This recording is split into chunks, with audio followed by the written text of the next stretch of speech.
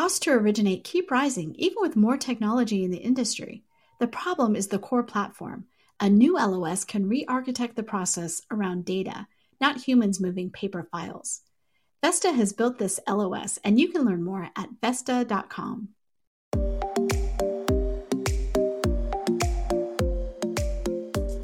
Pulled from the hottest topics coming across our news desk, I'm Victoria Wickham, Housing Wire's newest digital producer, and this is the Daily Download. Today, Alcina Lloyd interviews Walter Huff, who is the owner and CEO of the Huff real estate team at Keller Williams. In this episode, Huff joins the Daily Download to talk about why there has been such an uptick of seniors aging in place and how this is impacting America's housing supply. Huff is a senior housing professional and housing wealth advisor and delves into the reported increase of young Americans choosing to live in multi-generational households and how COVID-19 has impacted this. But before you listen, here's a brief word from our sponsor. Extraordinary challenges demand extraordinary solutions. CoreLogic is uniquely positioned to help you navigate this historic disruption. Whether it's virtual home showings, flexible employment verifications, or automated loan modification engines, CoreLogic delivers the data-driven solutions, targeted insights, and deep domain expertise trusted by the nation's most successful mortgage lenders. Explore how CoreLogic can help you today. Visit corelogic.com/COVID-19.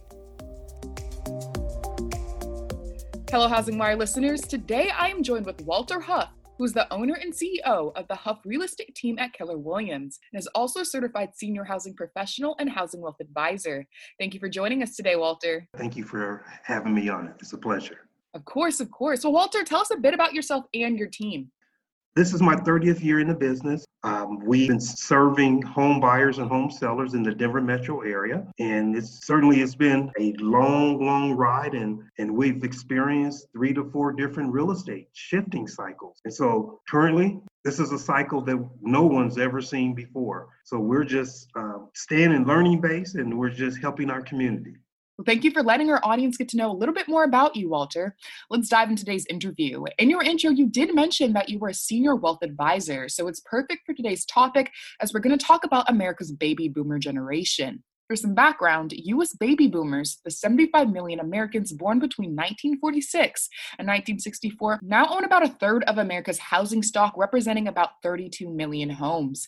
But as more baby boomers choose to age in place, it has nearly created a gridlock of housing and a nation that has already had a significant inventory shortage. So my first question for you, Walter, is why has there been such an uptick of seniors aging in place, and how has this impacted America's housing supply?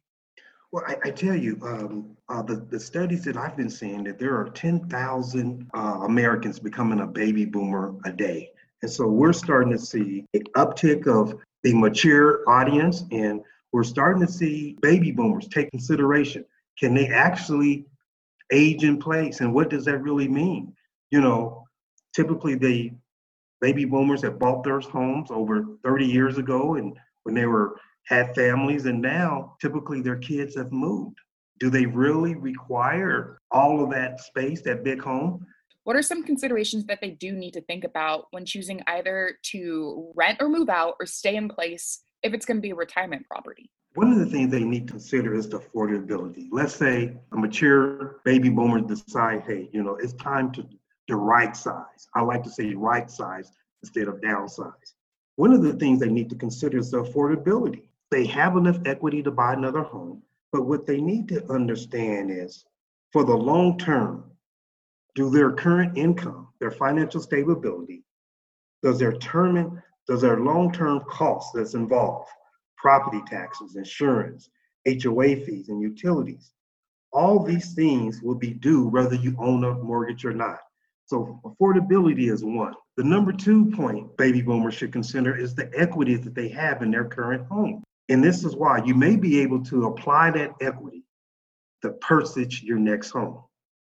That's why maintaining a healthy amount of home equity gives you a source of emergency funds that you can tap into by way of home equity loan or a reverse mortgage. Number 3, maintenance. As you know, as we get older, our homes needs maintenance, upkeep. Are we going to be still able to physically clean our gutters, rake the leaves, shovel the snow? Or do we consider living into another property that has that type of work being done for us, like in a condominium or townhome with low maintenance needs? And lastly, convenience. How close is our home to our children or grandchildren? Would relocating to a new area, would it make those visits from the family easier? Will we have more frequent visits from our family? Those are all factors baby boomers should consider when choosing a home to retire in. So I heard you mention that a lot of seniors, when they're considering of whether or not to age in place or move, is whether or not family is allowed to fit into this decision. So it brings me to my next point. There's also been a reported uptick of young Americans choosing to live in multi-generational households rather than purchasing their own homes. My question for you is, given the COVID-19 pandemic's impact on employment and wages, is this trend likely to continue? Absolutely. One of the major benefits of being a part of a multi-generational living accommodation is shared expenses. By bringing in family members and resources together under one roof, families can collectively address their expenses, allocate their finances accordingly, and you have a great potential to even save more. The formations of family household will forever be changed with this COVID-19. And I'm waiting to see a study of family formation categorized by racial group. I think builders are going to react to that, architects, even the construction of rooms, how many bedrooms, how many rooms would be on one level, how many bedrooms would be in the basement. I just think this multi-generational family formation is critical. Do you think that has a lot to do with how COVID-19 has impacted people being able to afford housing in the first place, whether or not they're able to go to those jobs and make sure that they get a paycheck to pay for their rent or pay for their mortgages? Is this why we're probably going to see more of an uptick of people deciding to live with their families? I think so, because there's so many positives there. Now, like I said, shared expenses, just being able to keep an eye on mom, keep an eye on dad. I think jobs, from an employer standpoint, I think they're looking at this as well, saying, hey, this is a benefit. Now, it doesn't benefit the employer by keeping these brick and mortar buildings, but having the flexibility to allow their workers to work from home. I think we might, in the future, we'll see some different tax code implications on more people working from home. What implication would that be on home-based businesses since people are working from home? It is a gig society for our millennials. So it's just, I think we're still scratching the surface with this COVID-19 and housing and the formations of families, the businesses, the millennials, they're expert at the gig society, having different gigs. So I know that doesn't answer your question completely, but I just think it's fascinating. It is fascinating. There's just so much we honestly don't know as an industry. And each day we're learning more and more and taking it day by day. So it's always helpful to have insight from people in the industry like you that are on the grounds learning and dealing with this sort of topic each and every day. We're learning more and more through you too. Well, yeah, thank you. And one thing I love about Housing Wire, I get on it every day because if you're not in the know, it's a disservice to the communities that you're helping, you're servicing. And so there's a lot of stuff that's going around that's not true and it's not factual. And so I rely on Housing Wire to have a factual narrative, so to speak, if that makes sense. You bring on these experts, and I tell you, I don't know what I would do without Housing Wire, to be honest with you. Well, I'm so glad to hear that. I know Housing Wire loves to provide that information to our audience. So thank you for that. So my last question for you today is, do you think there's anything you think our audience needs to know about baby boomers, aging in place, or real estate?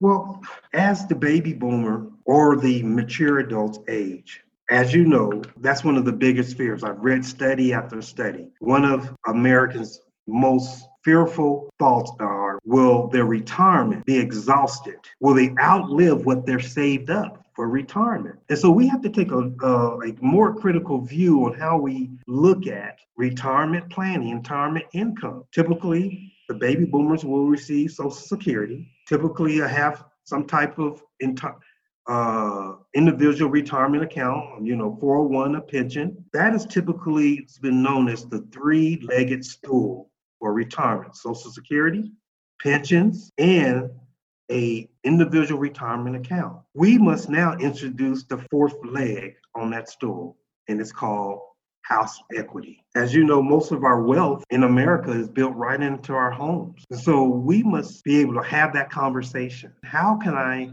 use the equity in my home to possibly supplement my current retirement income? We're starting to see a lot more research on the benefits of having those conversations about home equity and how it can be a valuable option in creating sustainable income. So home equity is a very important asset for Americans retirees. And so I think it's important that we think about how to best use it for retirement planning and generational planning for our heirs. All right. Well, thank you so much, Walter. That was extremely insightful, and I hope that information was great for our audience. Thank you so much today. Thank you for having me. Thanks for listening to the Daily Download today. If you haven't already, don't forget to subscribe to the podcast so you don't miss out on the news of the day as we continue to share the hottest topics in the industry every weekday. Lastly, we just launched the August Housing Wire magazine that features a complete redesign in all new sections. And if you sign up now, you can help us give back to the NVA's Open Doors Foundation, since we're donating $5 for everyone who posts a photo of them with the August magazine issue, tags us, and uses the hashtag HWGivesBack2020. And yes, you can take a digital picture of the issue as well as a selfie. So with that, it's a wrap on today's episode of the Daily Download, and catch everyone here again